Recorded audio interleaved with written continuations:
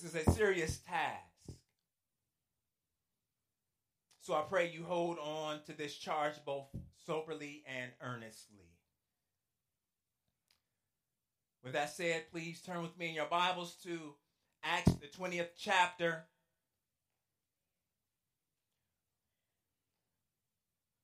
We'll be looking at verses 17 through 38. Acts, the 20th chapter, verses 17 through 38. And if you would, please stand in honor of the reading of God's word.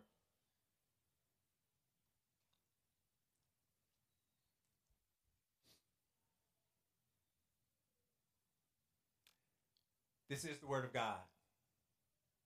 Please hear the voice of Christ. Now from Miletus he sent to Ephesus and called the elders of the church to come to him. And when they came to him, he said to them, "You yourselves know how I lived among you the whole time from the first day that I set foot in Asia, serving the Lord with all humility and with tears and with trials that happened to me through the plots of the Jews. How I did not shrink from declaring to you anything that was profitable and teaching you in public and from house to house, testifying both to Jews and to Greeks of repentance toward God and of faith in our Lord Jesus Christ. And now, behold, I am going to Jerusalem, constrained by the Spirit, not knowing what will happen to me there, except that the Holy Spirit testifies to me in every city that imprisonment and afflictions await me. But I do not account my life of any value, nor as precious to myself, if only I may finish my course and the ministry that I received from the Lord Jesus, to testify to the gospel of the grace of God. And now, behold, I know that none of you among whom I have gone about proclaiming the kingdom will see my face again. Therefore, I testify to you this day that I am innocent of the blood of all. For I did not shrink from declaring to you the whole counsel of God.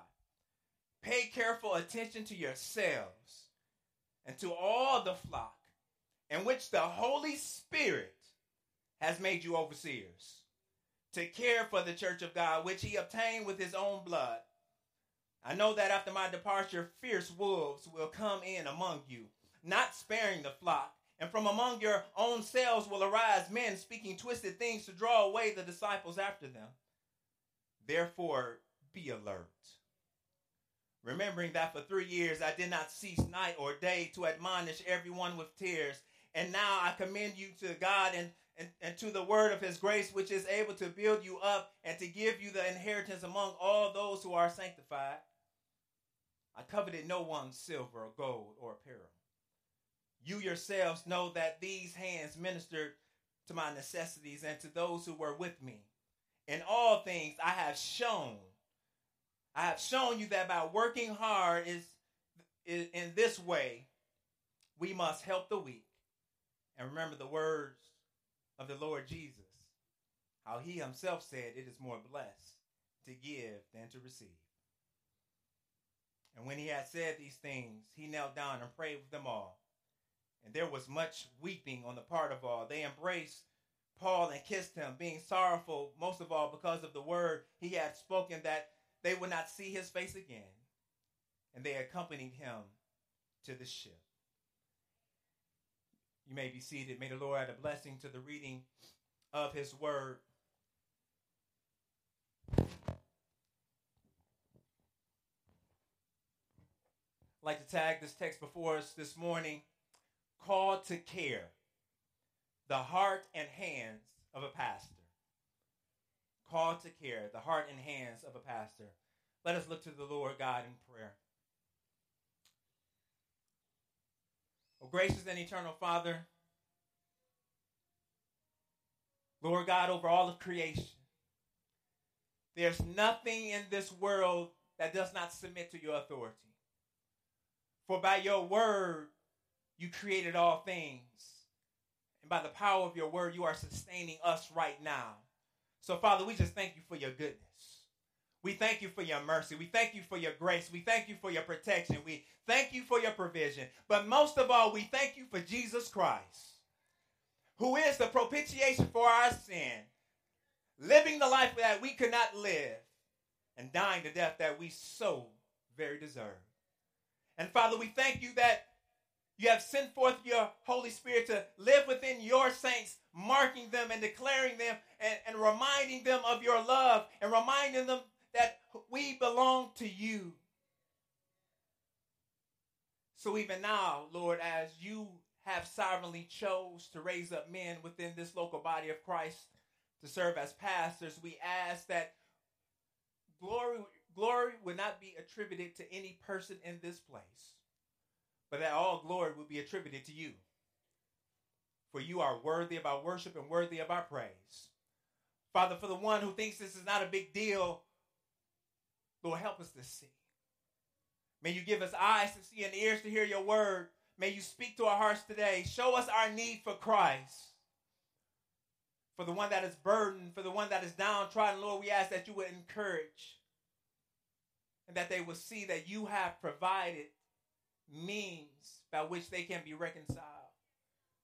Through men, this message of reconciliation, this gospel, this good news that has the power to transform, to give life, and to set free.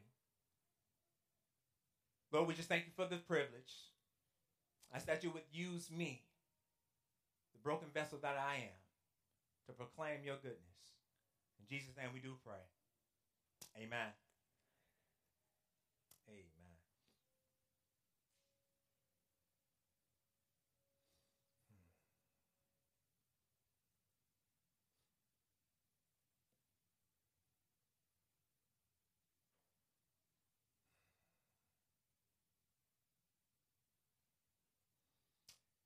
The office of the pastorate has been established by God himself.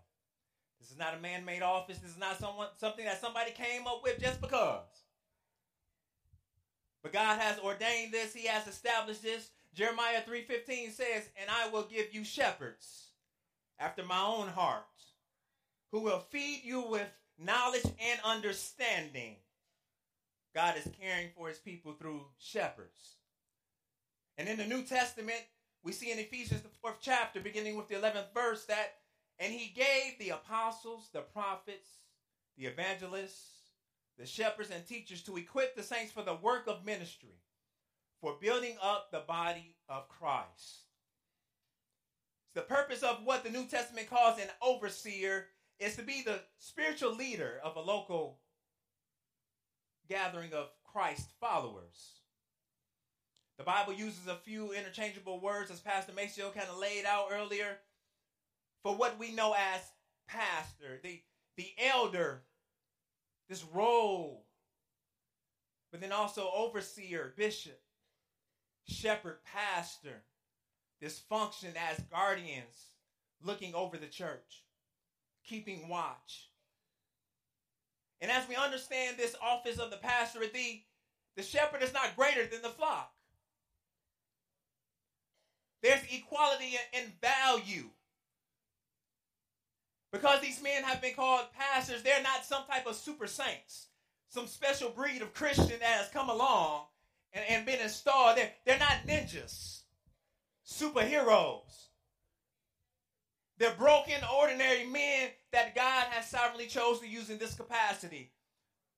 Their value, their inherent dignity and worth is not greater than yours. So when we look at the pastor, it's not a position to be lifted up and to be grasped at as, "Oh, I wish I was one of them." It's something to be looked at with fear and trembling, knowing the weight of it. If anything, the pastorate is a distinction of function and role. As we see with our triune God, God the Father, God the Son, and God the Holy Spirit, they are one in essence, all God, yet distinct persons, fulfilling specific roles. And that's the body of Christ. Man, woman, boy, girl, white, black, it doesn't matter. We all have equality at the foot of the cross. We are all in desperate need of salvation, for we all are wicked sinners who have been separated from God because of our rebellion, because we want to live for ourselves. We want to please ourselves. We want to be our own God. But yet, in his infinite mercy and grace, God sent forth his son, and at the foot of the cross, we can lay our burdens there, we can lay our sins there, and when he got up, we got up, all equal in value. But yet, all throughout Scripture, we see that God's people have specific roles and purposes to fulfill. And when everyone is walking in their calling, when you run your lane, I'm just going to make it plain. When you do what you're supposed to do, God would get the glory. And as these men fulfill this role, it is so that God would get the glory. But yet, even though there is equality and there's a distinction in role, the scriptures clearly show us that the pastor is to be honored and respected, in spite of how others may have abused this office. 1 Timothy 5:17 says, let the elders who rule well be considered worthy of double honor, especially those who labor in preaching and teaching. It'd be foolish to think in a crowd this size that no one is suffering from church hurt. Where a past church or past pastor has left a bitter taste in your mouth, so now you see every church and every person as representative of that type of individual. But let me just declare to you that if they weren't obedient to God, that's between them and God.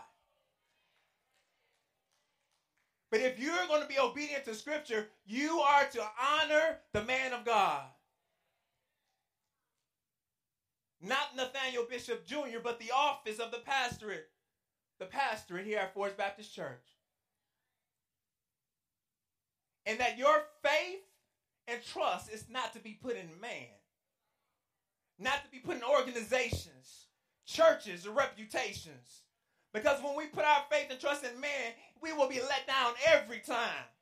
But when we place our faith and trust in Jesus Christ and Christ alone, we will have nothing but joy knowing that God's going to handle that. You can act the fool if you want to. God's going to handle that. I may not be able to do something on this side of glory, but Jesus is going to handle that because the scripture says he's coming back in justice and righteousness. He's going to handle it. And what we see in the text this morning is that a pastor is called to care.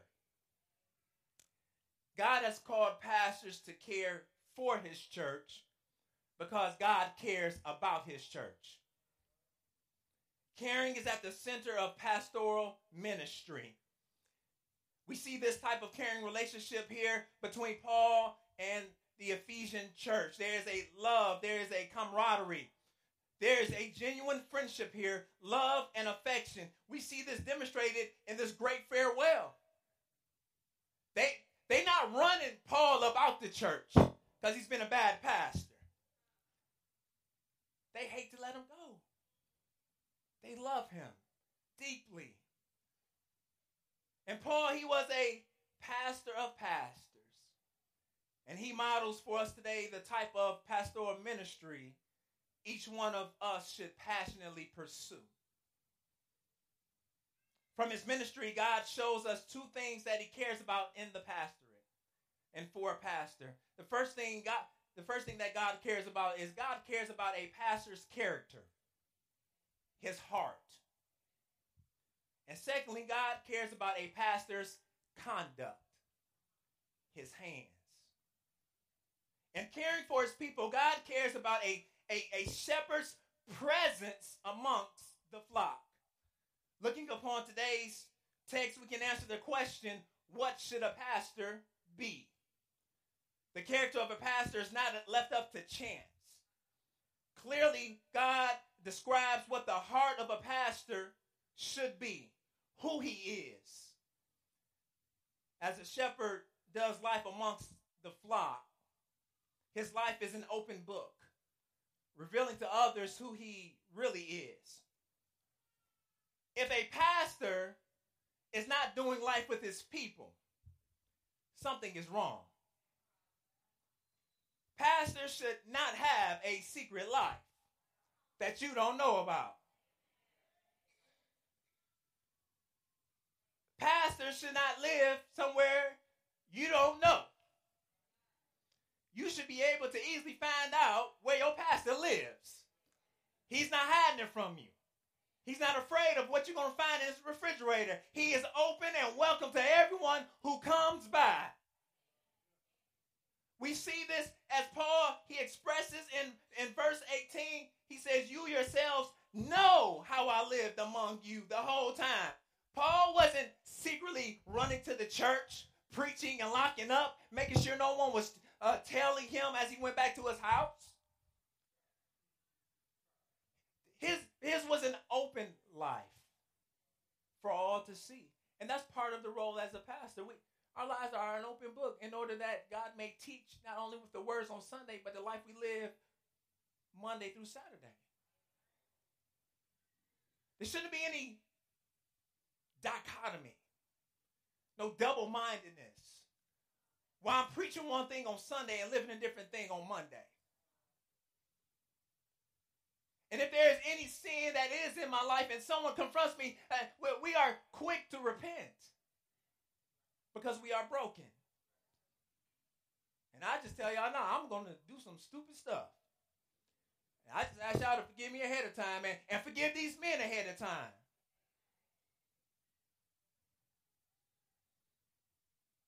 But as we look here, there are a number of qualities and characteristics that a pastor should have. This list is not exhaustive, but I think they clearly jump up off this text as we look through it, and we look at Paul's life as a model for what a pastor should be. And the first characteristic that we see a pastor should have is that a pastor should be humble.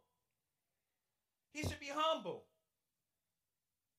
Paul says, verse 19, as he has done life with them, he's been serving the Lord with all humility. In this Greco-Roman world, humility was actually not a virtue.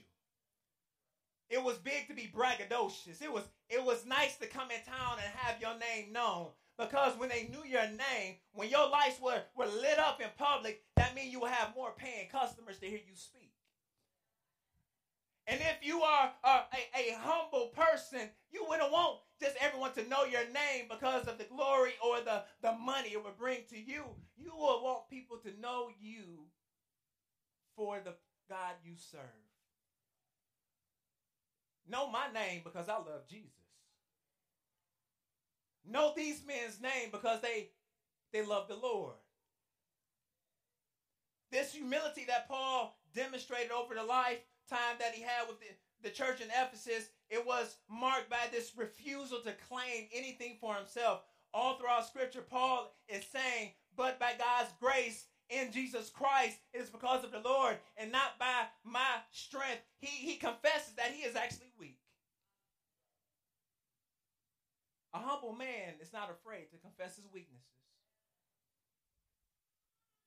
Nowhere in Scripture is there a charge to men to act like they tough all the time. There's no charge in Scripture that say a man should never say sorry. Or that the people should never see you sweat.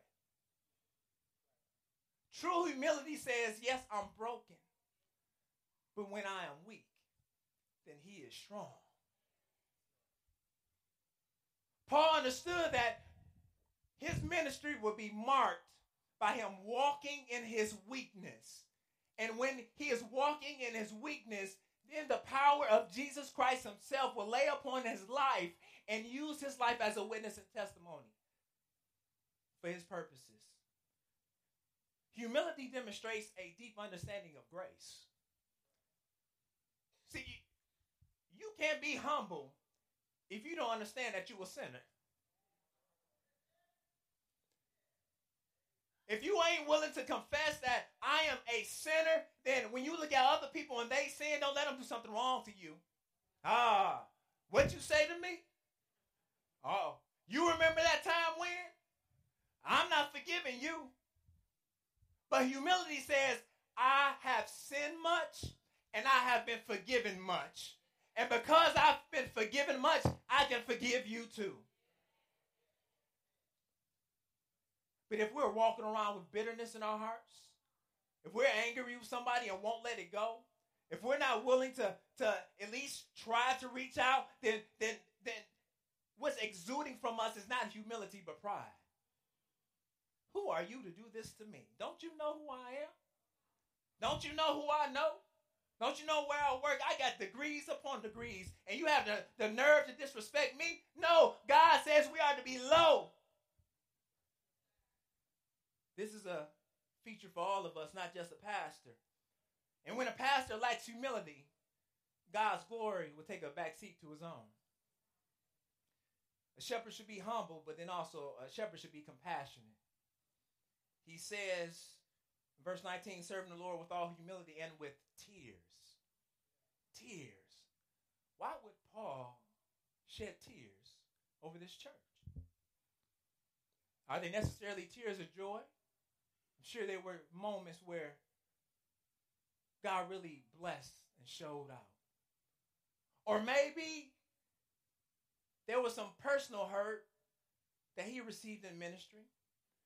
But I think what Paul is getting at is that in pastoral ministry, as he is doing life with everyone, there's going to be some hard times, hard conversations, broken hearts, broken lives.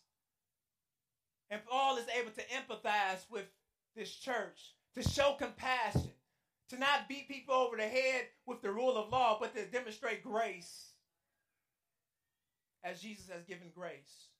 A shepherd should be both tough and tender. Tough enough to protect, yet soft enough to care. A lack of compassion is a symptom of pride and a failure to understand the complexity of people and the depths of sin. If a pastor is not compassionate, he truly doesn't understand the depths of depravity. If we can't be compassionate with people in their sin, then what we're saying is God's sin ain't really that big of a deal, and we can fix ourselves. Lord have mercy if we ever think we can fix ourselves. The moment we think we can fix ourselves, then we're headed right for failure. Shepherd should be humble. A shepherd should be compassionate. A shepherd should be vigilant.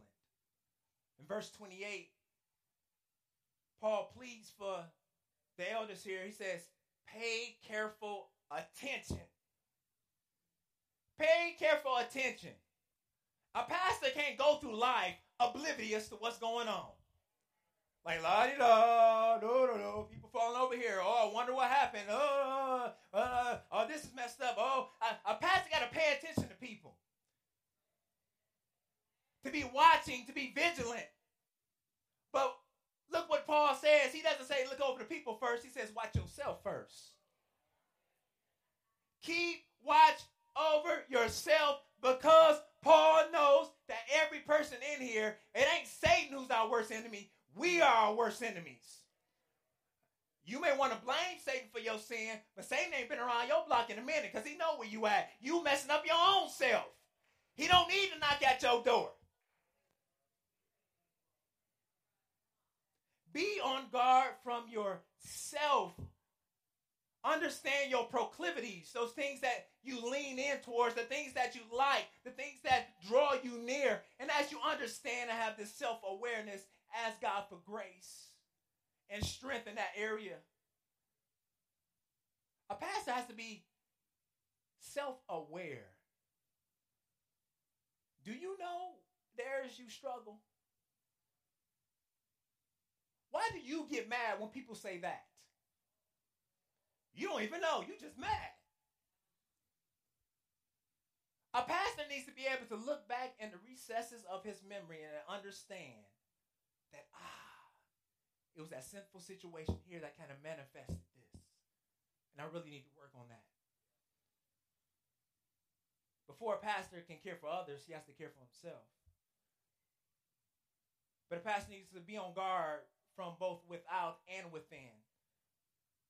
Because there's dangers around every corner, around every turn. And Satan, he always wants to attack the flock. He always wants to bring in dysfunction and disunity. He always wants to bring in some type of chaos and confusion. The way I read my Bible is, where there is chaos and confusion, God is not there. So if your life is full of chaos and confusion, God is not there. If drama follows you around like a sitcom or some television show, Housewives of Atlanta, if that's your life, God is not there. Because where the Spirit is, there's liberty. There's freedom. There's unity. There's love. When the text says the fruits of the Spirit are love, joy, peace, patience, kindness, gentleness, faithfulness, and self-control, where all of that ain't there, then the Spirit ain't there either.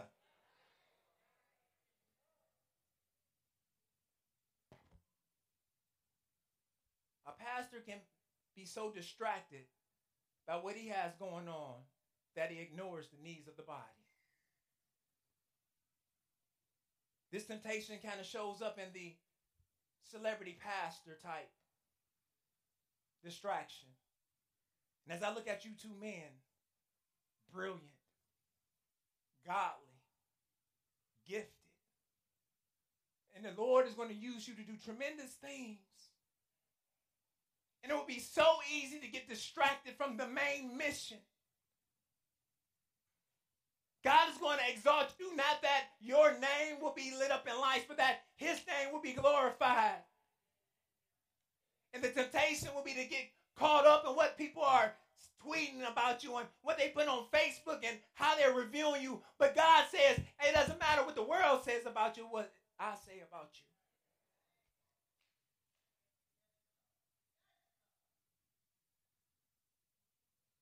Pastor must not see a church as a step to his own platform, but as a mission on the front lines of ministry.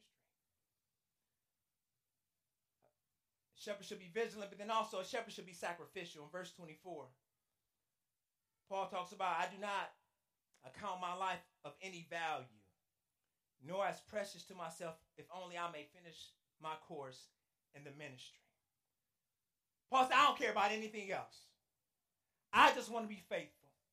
Whatever that means, I just want to be faithful. If that means I have to give up my life, I just want to be faithful. I just want to serve you. Sacrifice reflects a selfless heart. It's not about you. It's about the mission at hand. The pastor is not a giver. It's not a taker. The pastor is a giver. He gives freely of his life. He gives time. He gives hours in study, hours in prayer. The pastor is one who is looking to give out his life. As Paul has says that when it comes to be my time, I want to be poured out. I want to be left on E when it's time for me to get the glory. See, the issue is sometimes as Christians, we're trying to fill up and keep it. We ain't trying to pour out nothing. Well, I'm going to go to church to get a word today. I need a word today.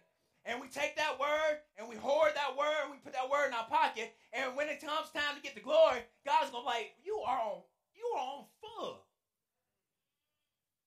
You wasted all that gas I gave you. I gave you that good word in order that you may be fueled for the mission. Don't keep showing up to church because you need a word. Show up to church so you can be equipped to go to war.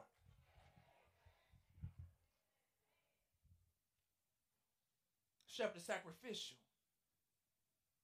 A shepherd should be obedient.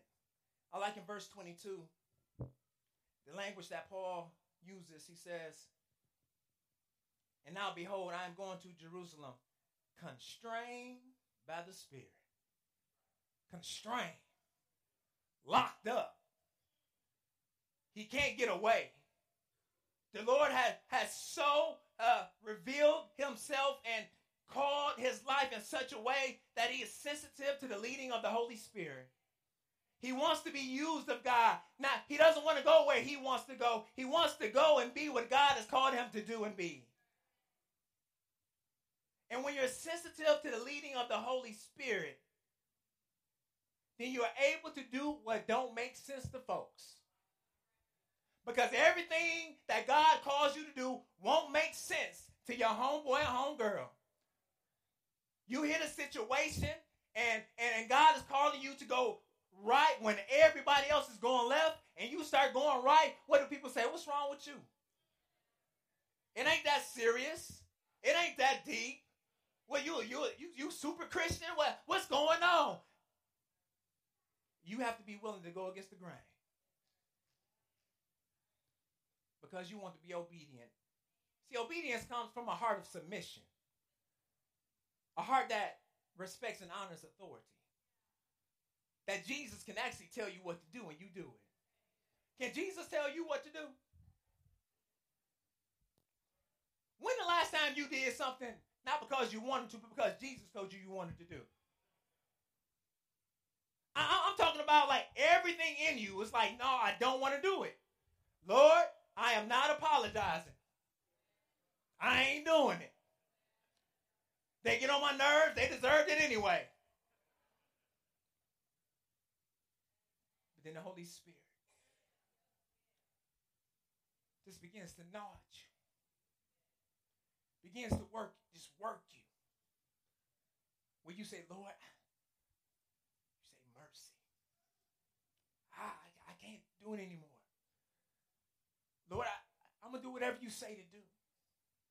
I'm going to be obedient, not because I know it's the right thing to do, but because I know you're calling me to do it. Can Jesus actually tell you what to do? Does Jesus run your bank account? Does Jesus own your 401k? Does Jesus dictate where your house is? Who sleeps up in your house? Does Jesus have a say about your mouth and the words that come out? I'm meddling today, my bad.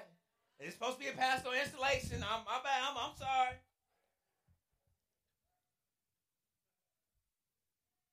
But when you obey, it's because you're constrained by the Holy Spirit.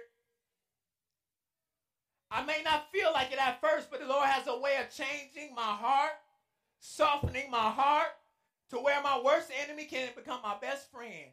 All because I want to obey Jesus.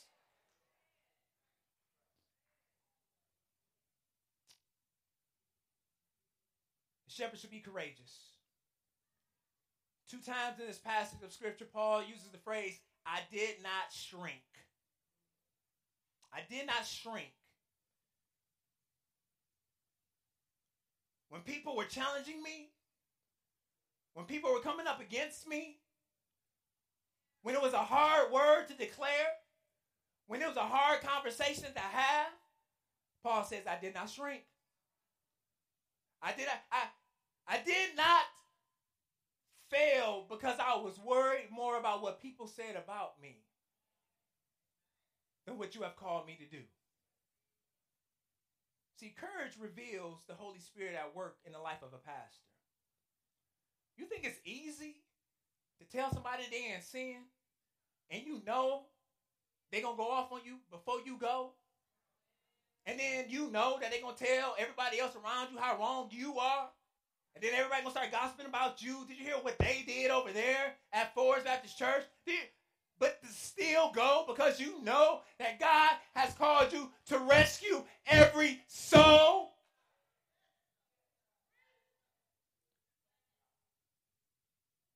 Lord, it doesn't matter what they say about me. It doesn't matter what they do to me.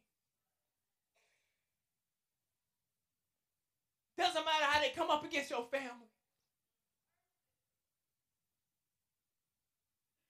You obey.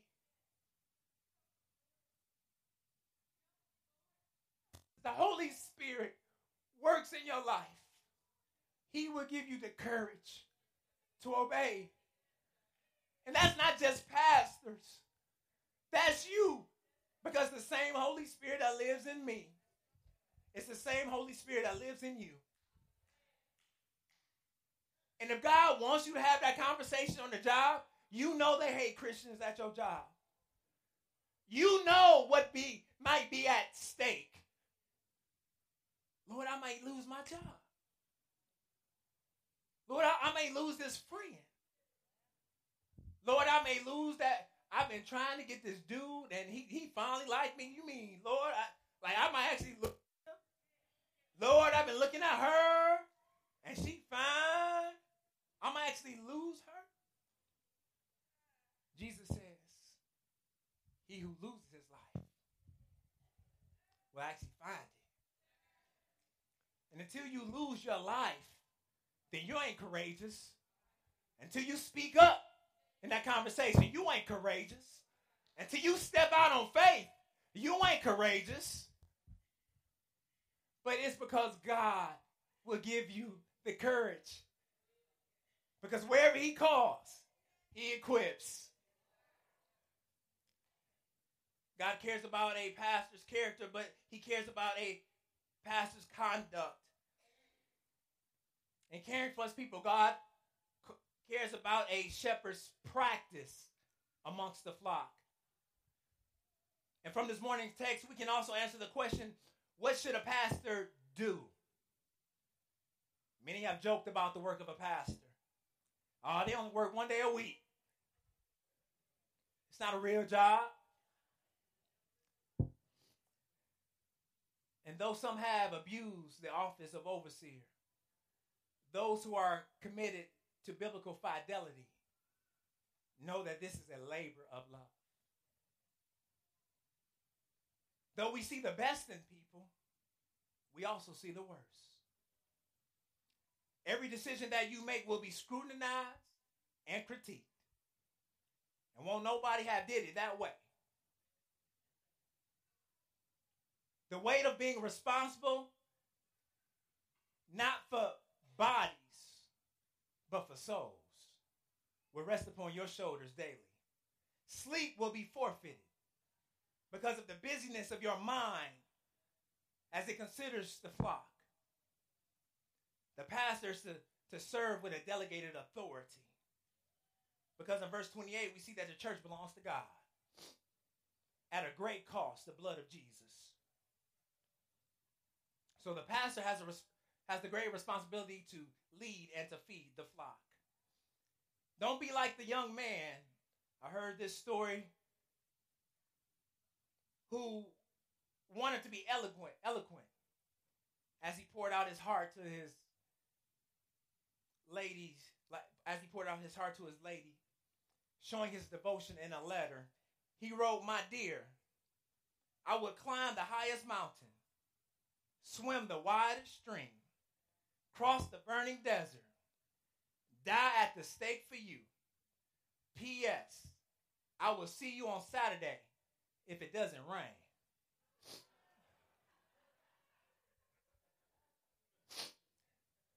Don't just give lip service to your commitment to the body of Christ, but give life service. Because God wants you to be faithful. Don't talk about it, be about it. Paul's primary role for the pastor in this text is to feed the flock. A shepherd should feed the flock. This is their primary responsibility. If the flock cannot eat, the flock cannot live. Over and over, Paul is using synonyms for teaching. He says testify. He says proclaim. He says declare, admonish. He is talking about the ministry of a pastor to preach and teach the word of God. That's your primary responsibility. And he says it takes place in public and in private. Verse 20, he says, I was out there preaching in public, but I was preaching house to house too. The same thing I was preaching out there for them, the same thing I'm preaching in here for you. His preaching is indiscriminate. Verse 21, he says, catch this both to Jews and Greeks. He's not only going to one people group or one culture, people who just like him. He's going to everybody with the gospel that frees. But you don't just feed the flock anything. You feed the flock the word. You don't feed the flock your opinion. You don't feed the flock life lessons, nursery tales, traditions. You feed the flock the word because God has given his sheep a specific diet. You may be have a particular ailment, have high blood pressure, or diabetes. What we call it, the sugar. You got the sugar. That may be your issue, and the doctor has prescribed you a specific diet in order to deal with that ailment. And beloved, sheep have a particular ailment, and it's called sin. And unless sin is dealt with the word of God, it's like a cancer that's going to continue to grow and overtake their lives. Give the sheep the word of God. And not only the shouting pieces, not only the high pieces, the Lord is my shepherd. I shall bless the Lord, oh my soul. We got to give them the whole counsel. Repent, for the kingdom of God is at hand.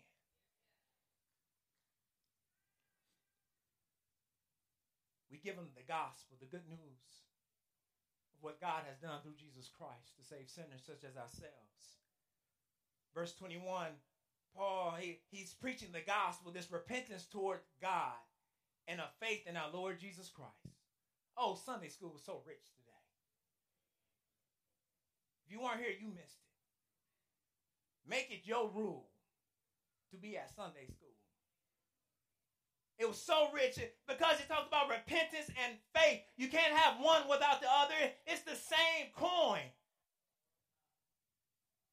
You can't say, I trust in Jesus, if you never said, I'm sorry for that.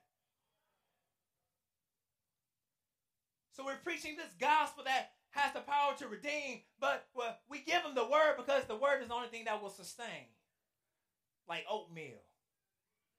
A good breakfast that stick to you. In verse 32, Paul talks about how the word will sustain them. It's the word that's going to do it. The word of his grace is going to be able to build them up and to give them this inheritance. The power is in the word of God. That's why we preach the word. Not in our oratory skills, not in our ethos. It's the word that does the work. When we do baptisms, I always tell the candidate, now when we get in there, we're going to let the water do the work. Because I know the water has some buoyancy to it. And when you put somebody under the water, the buoyancy causes that person to be lifted back out. So don't fight me. Don't try to swim. We're going to lay you down, but the water's going to do the work. See, stop fighting Jesus tooth and nail. Stop telling him what you is and ain't going to do. We got to let the word do the work. It ain't going to be because our name is out there on the street or we got neon lights. If we're going to have transformation and change in this place, it's because we let the word do the work. God will grow us. God will mature us. God will protect us through his word. And the shepherd not only should preach the word, but the shepherd should defend the flock. Quickly in verses 29 through 30, Paul uses the analogy of wolves coming in. And of course, natural born enemies of sheep would be wolves. As wolves are helpless, docile, somewhat creatures, wolves are ravenous. And they take advantage of the sheep. And he said, fierce wolves will come in, and they will be from among you. So a pastor must defend the flock from external and internal threats. So what does all this mean? Pastors demonstrate their care for the church by caring for their hearts. And pastors demonstrate their care for the church by caring with their hands. Paul's last words to the church in Ephesus were not his own words, but he quoted Jesus.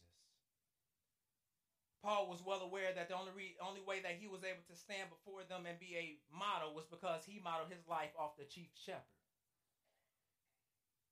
Paul knew that he was an under shepherd and that Christ Jesus is the chief shepherd. And as we look at Paul's examples of a pastor, we must remember that Paul is reflecting for us what had been shown to him by Jesus Christ himself. It was Jesus who modeled the character that God cares for. He didn't speak a mumbling word. Father, forgive them, for they know not what they do. It was Jesus who modeled the conduct that God cares for he laid down his life. Pastors preach Jesus because it's the only name that saves. We see from here that because God has given pastors to the church, that every Christian needs a pastor.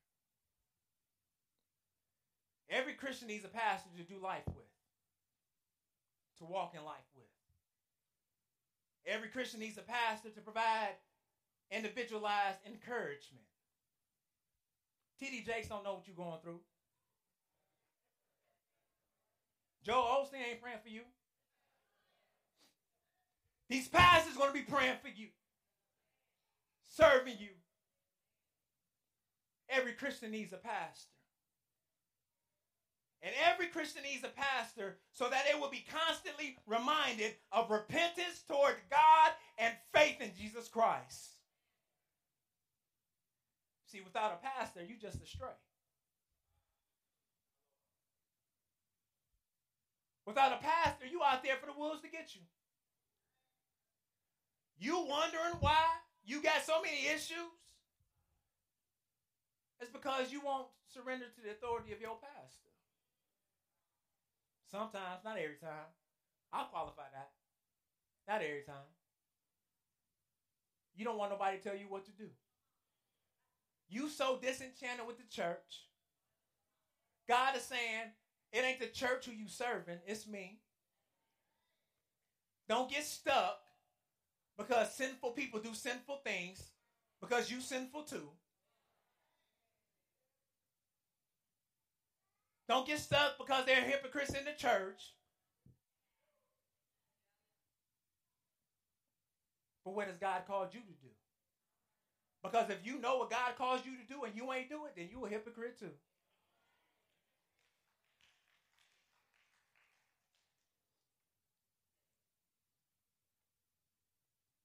We preach Christ and Christ crucified. God cares about a pastor's character. God cares about a pastor's conduct because God cares about his church. Let us pray. Lord God, thank you for your grace and your mercy upon us this morning. Lord, I ask that your word would penetrate our hearts.